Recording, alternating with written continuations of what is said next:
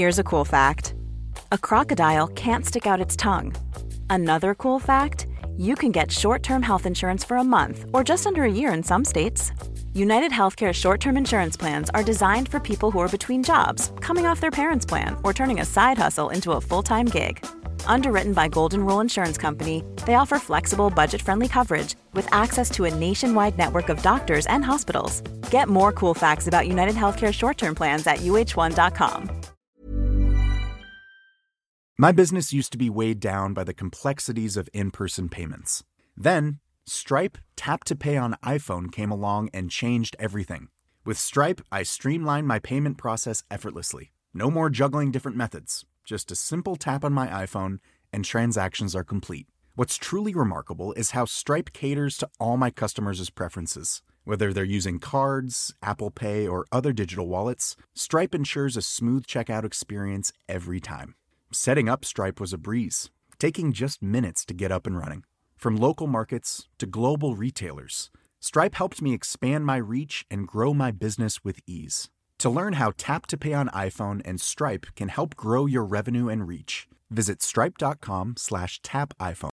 Welcome to DTNS Experiment Week. All this week, DTNS is on summer vacation, but in its place is Experiment Week, where our producers and contributors are trying out new show ideas and releasing them right here on the DTNS feed. Enjoy.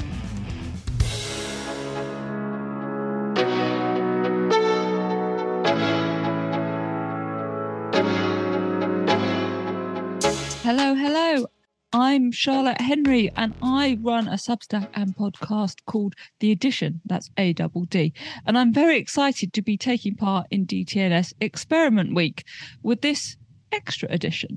And I'm very excited as well because I'm joined by a brilliant guest, the author and journalist Chris Stockel-Walker, who, let's be honest, if you care about Instagram, YouTube, TikTok, any of the video and audio, video platforms, any of the kind of internet culture wars that we currently see going on, here's the man you want to be reading. So, Chris, thank you for joining me. Let's get right into it, really. There's a lot going on in the space that you cover. It's, we've seen Instagram trying to copy TikTok and YouTube try and copy TikTok and Reels, and it's all quite a messy space. So explain first of all, just very briefly, where you see on a macro level the kind of lie of the land on these video, particularly vertical video platforms. What we've seen is you can almost divide it, I suppose, Charlotte, into kind of like a BCE and a CE idea, kind of like before Common Era and after Common Era, before TikTok and after. Yeah, I was going to say TikTok. BTT and ATT. Yeah, exactly. So you have kind of the traditional form of social media, and particularly video on social media, which was generally a box on a bigger screen, generally landscape video, generally quite long. And then suddenly, and there's lots of things tied up with this, including the pandemic and so on and so forth, you saw TikTok overhauling that significantly and the rise of full screen immersive video. And surprise, surprise, when a company like TikTok manages to get 1 billion users in a little under 5 years, and Instagram and YouTube. Sorry, and let's just say that number again so listeners can reflect on quite how staggering that is. Yeah, so it's 1 billion users in less than 5 years. So that is huge. And to put it into context, you can look at basically any other competitor of the kind of pre-TikTok era, so YouTube or Instagram or even Facebook, and they got the same number of users in pretty much twice that level of time. So you start to see why they're sitting up and paying attention. And of course, when that happens, every big tech company knows that they want to try and borrow the best bits from their competitors. So suddenly we have now every app looking like TikTok and every app presenting video just like TikTok. And this doesn't necessarily go down well with the audience, but we'll unpack that in a bit. But let's talk a little bit about, I guess if we're defining things as before TikTok and after TikTok, let's do the TikTok story. We know it's from the Chinese parent company ByteDance. There was a Chinese version of the app which was basically all about dancing and music, and that's where it's come from. And TikTok has just grown, as you illustrated with that stat, and it's now sort of whatever you want it to be, isn't it? As long as you want to see it on vertical video on your phone. People used to lambast TikTok, I suppose, as being this app only for teenagers, very much lip syncing or dancing or whatever. Particularly in the early days, that was true.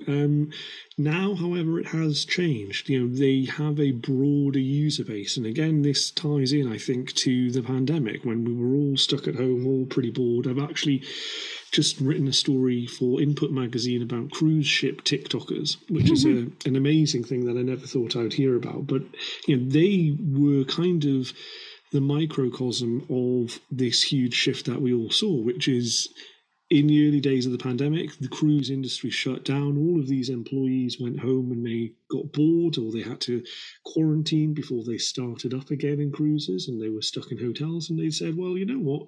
I'll open up TikTok. And so suddenly you see this explosion, I suppose, of users away from that core teenage demographic towards a much broader one. And I've interviewed 80-something-year-olds as part of my stories around TikTok. So it is really an app for everybody now. Yeah, and that is clearly part of the strategy that ByteDance, TikTok itself have deployed, that they wanted to very consciously move away from this thing as being a rather ephemeral app for teenagers and an app for everyone where you can find your people on it. I mean, at the moment, the day we're recording this is just a couple of days after the England women's team won the Euros, and my entire For You page is just various variations on that team and things involving that team, and I'm frankly here for it. But some of the listeners in America will be seeing completely different things. That is the case. Is there are geographical differences as well as cultural differences, and that's one of the things that makes TikTok really interesting, is that your feed will look different to my feed simply because of what you consume. Likewise, all of our listeners' feeds will be completely different as well, which makes it really tricky to pin down.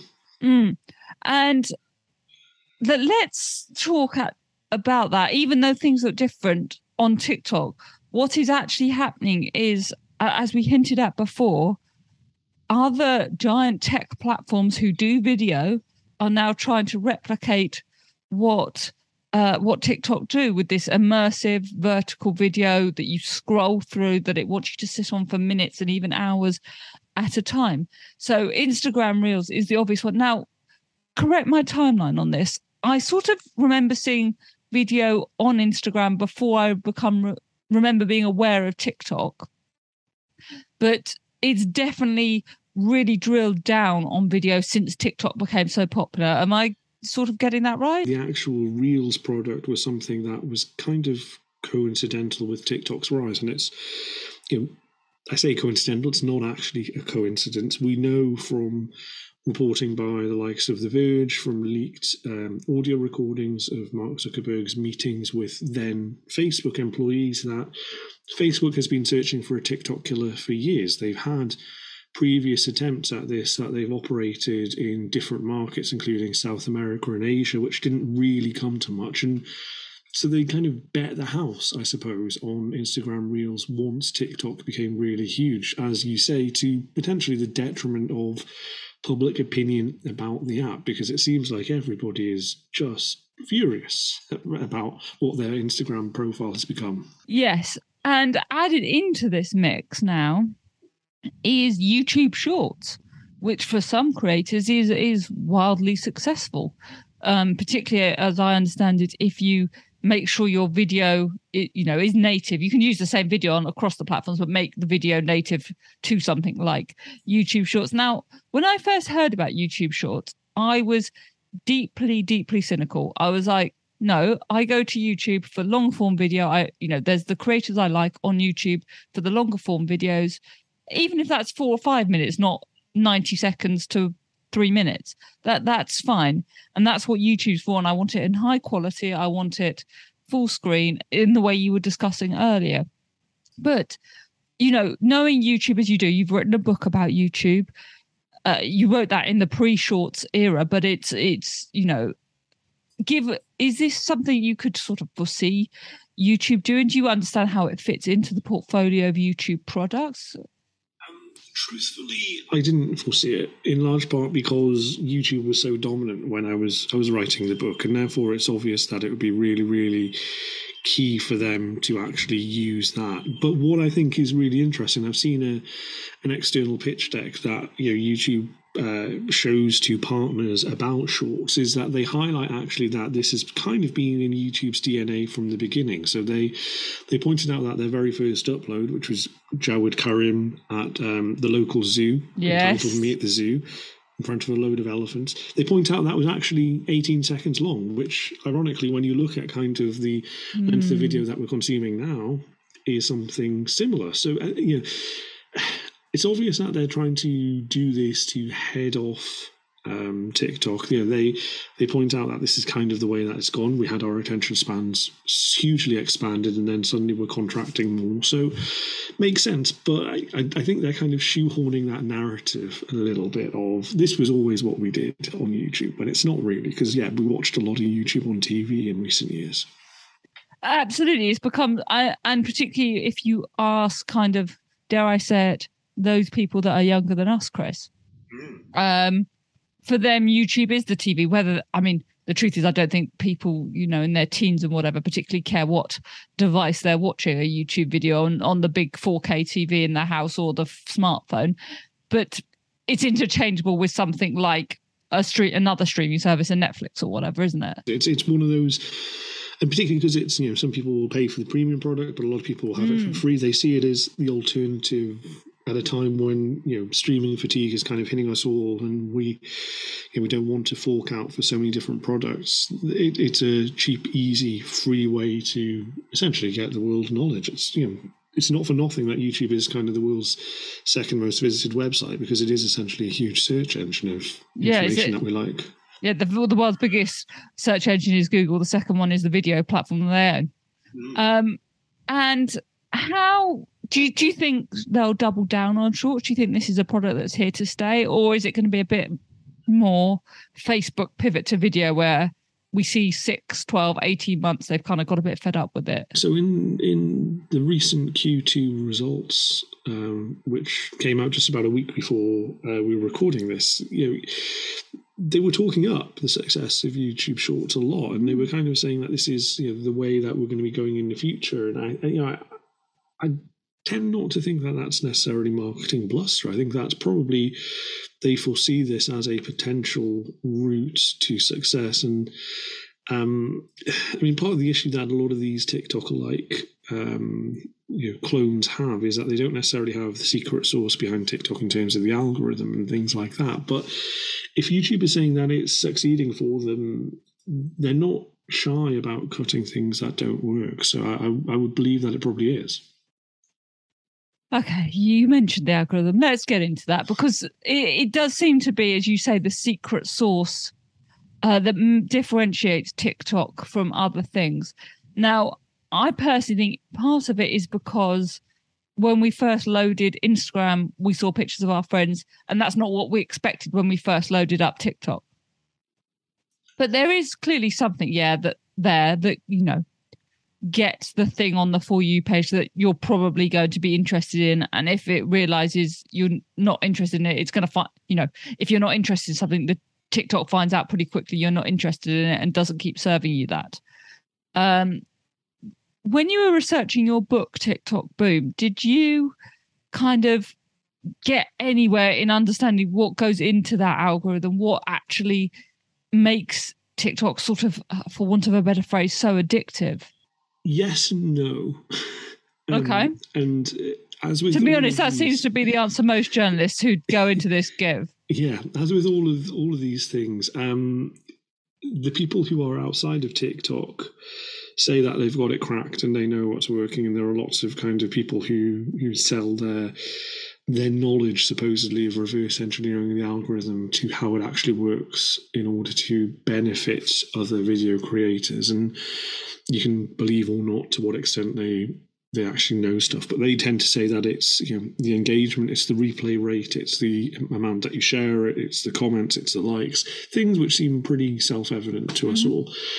TikTok themselves, and this might partly be PR bluster or them trying to kind of downplay this stuff, or it might be the God's honest truth. But I spoke in the book to someone who was in charge of kind of editorial content at TikTok, who was meant to kind of have this bird's eye view of what works. And I did say, like, how does the algorithm work? And she said, I don't know. And she said, I don't even think our engineers necessarily know about this. But I think that might be downplaying TikTok's expertise. I mean, we know that it serves you things on a content graph, which is based on what you consume rather than what your friends are doing. And which is the complete polar opposite of what Facebook originally did, because the whole thing was connecting you with people that you know.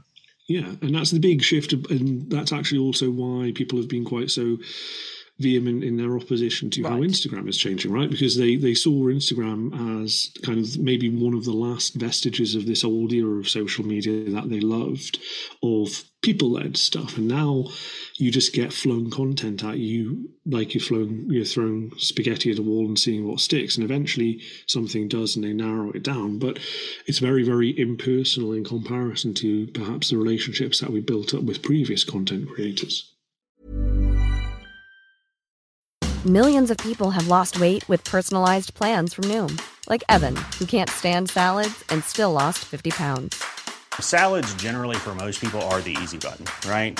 For me, that wasn't an option. I never really was a salad guy. That's just not who I am. But Noom worked for me. Get your personalized plan today at Noom.com. Real Noom user compensated to provide their story. In 4 weeks, the typical Noom user can expect to lose 1 to 2 pounds per week. Individual results may vary. My business used to be weighed down by the complexities of in-person payments.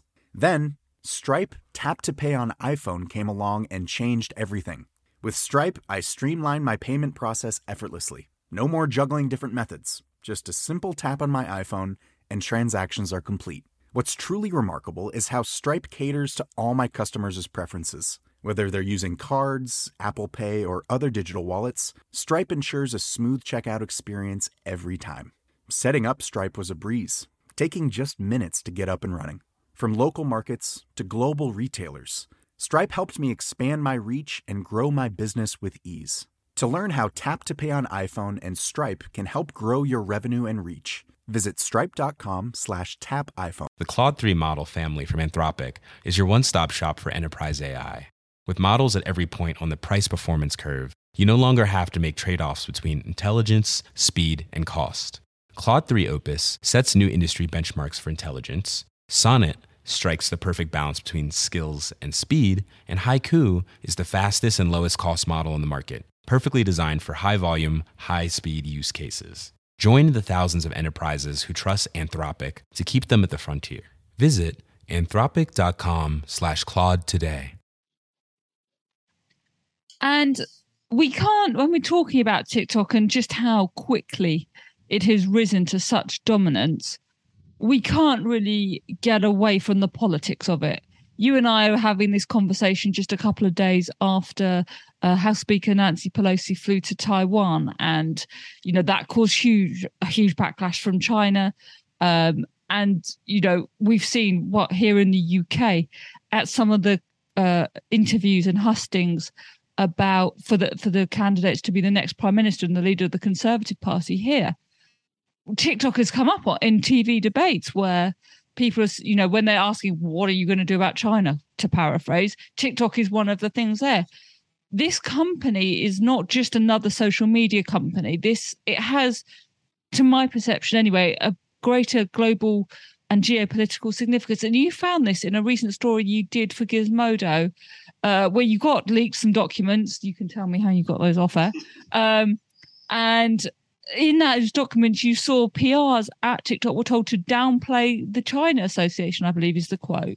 I think it's interesting because TikTok has managed to find itself holding the parcel while the music stops, essentially. They're in real trouble because there is a groundswell of opinion that we now dislike tech, and we've identified the issue as TikTok, and we're kind of connecting China and all the geopolitics that goes with that up in our malcontent about basically how big tech operates. And it is notable that, as you said in the the lead up to this question that TikTok PR does say to downplay the China connection. It says to downplay the link to the parent company ByteDance. It says to downplay any mention of artificial intelligence. And I think that's because, well, for a number of different reasons. Number one is, we have a broader kind of shift in global geopolitical power where China is starting to displace Western countries. And we see that most recently with Nancy Pelosi's journey to Taiwan and the kind of huge impact that that's had.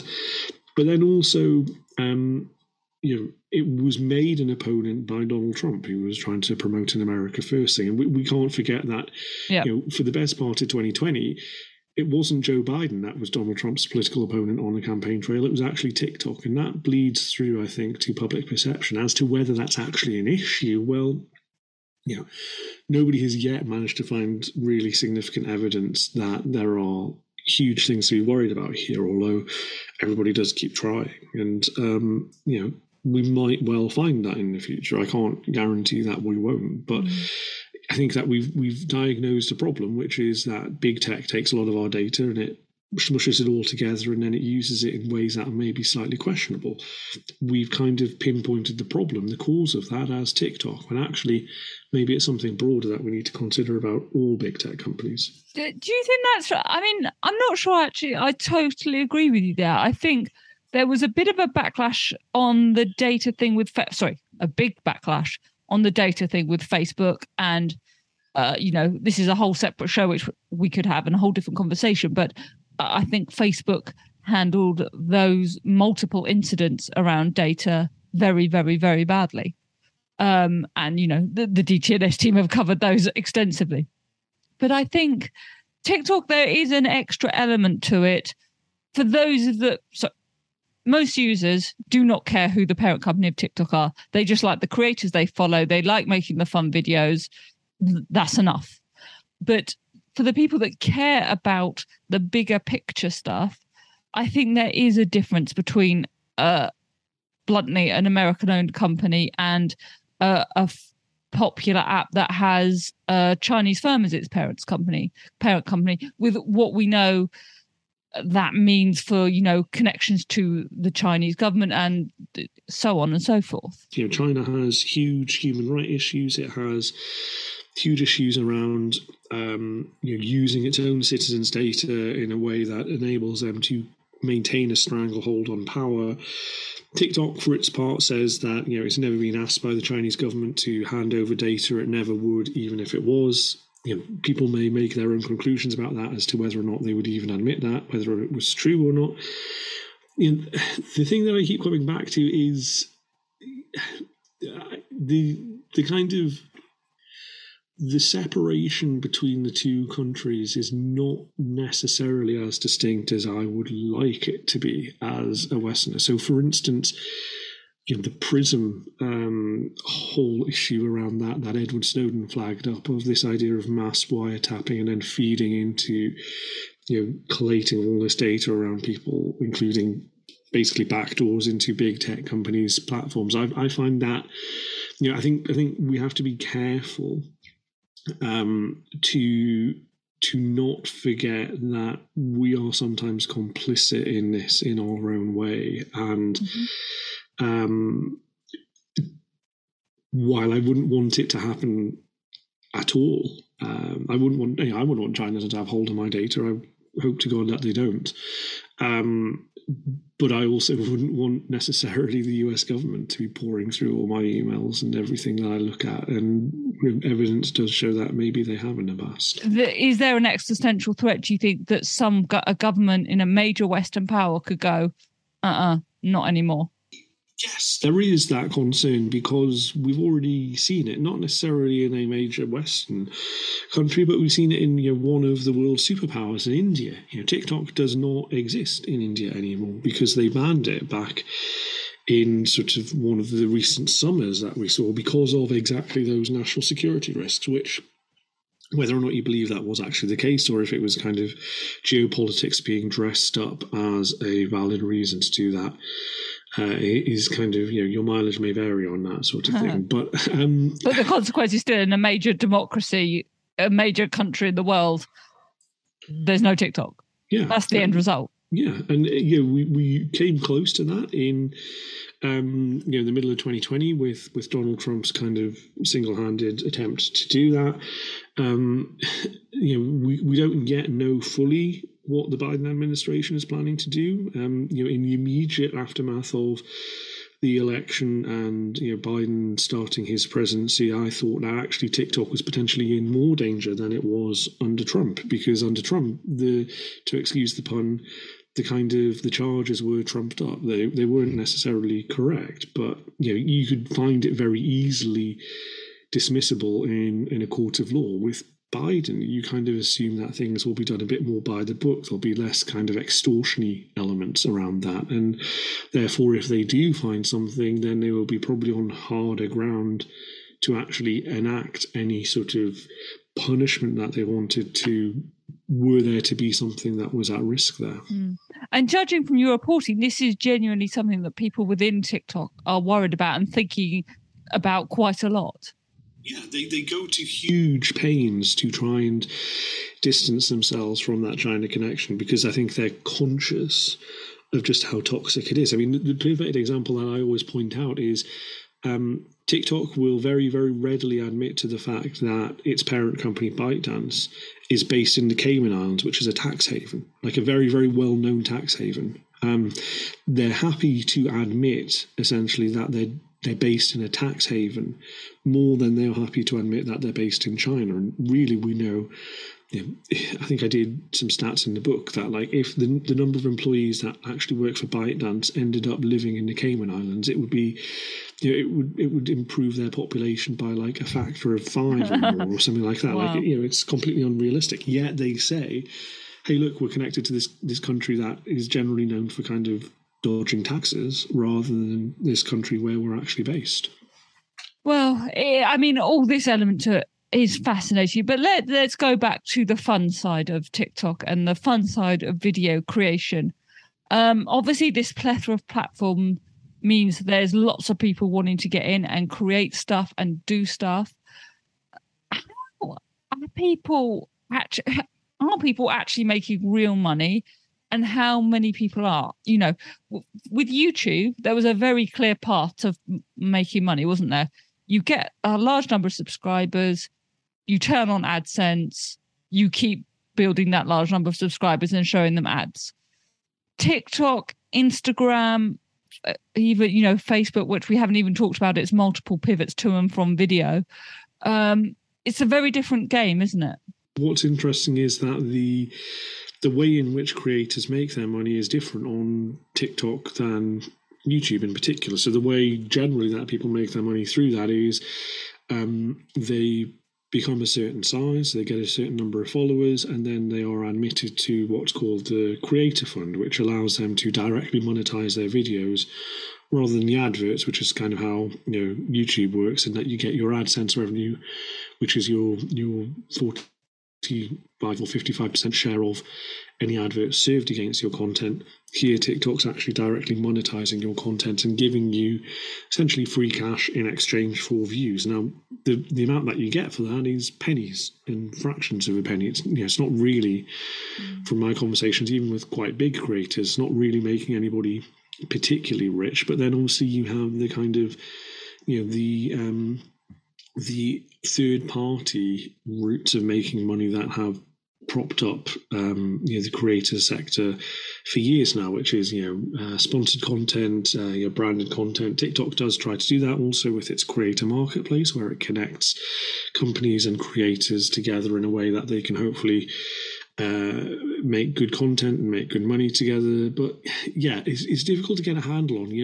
YouTube, there was some academic research that I reported on in the past that suggested that 96.5% of creators don't make enough to break through the US poverty line, and the kind of distribution of wealth on YouTube was hugely unequal. And I don't think there's anything necessarily different about what TikTok does that would suggest that it's any more democratic in how it kind of hands out its money. I suppose what a lot of these creators have learned is that you can't just really commit everything to one platform and be at the whim of one platform. You have to be across a lot of these spaces, don't you? I see lots of TikTokers kind of pushing people towards their YouTube channel and vice versa, and their Instagrams and all that kind of thing. So I guess they just need to cash in, as it were, across all these platforms. Well, I mean, this has been a fascinating conversation. We could keep going for ages, because I always enjoy discussing these things with you. If people want to keep up with your reporting, Chris, where can they find you? You can find me on Twitter at Stokel, which is Stokel. Your books are YouTubers and TikTok boom, so you can check those out as well. I've enjoyed them. Thank you so much for joining me for this and being part of DTNS Experiment Week. If you want more from me after hearing this conversation, you can head over to The Edition on Substack. So that's the and edition with ADD.substack.com, and the podcast is of the same name. You can get it wherever you listen to this show. So thank you very much for having me, DTNS. Thank you again, Chris, for joining me, and hopefully I'll see you all soon.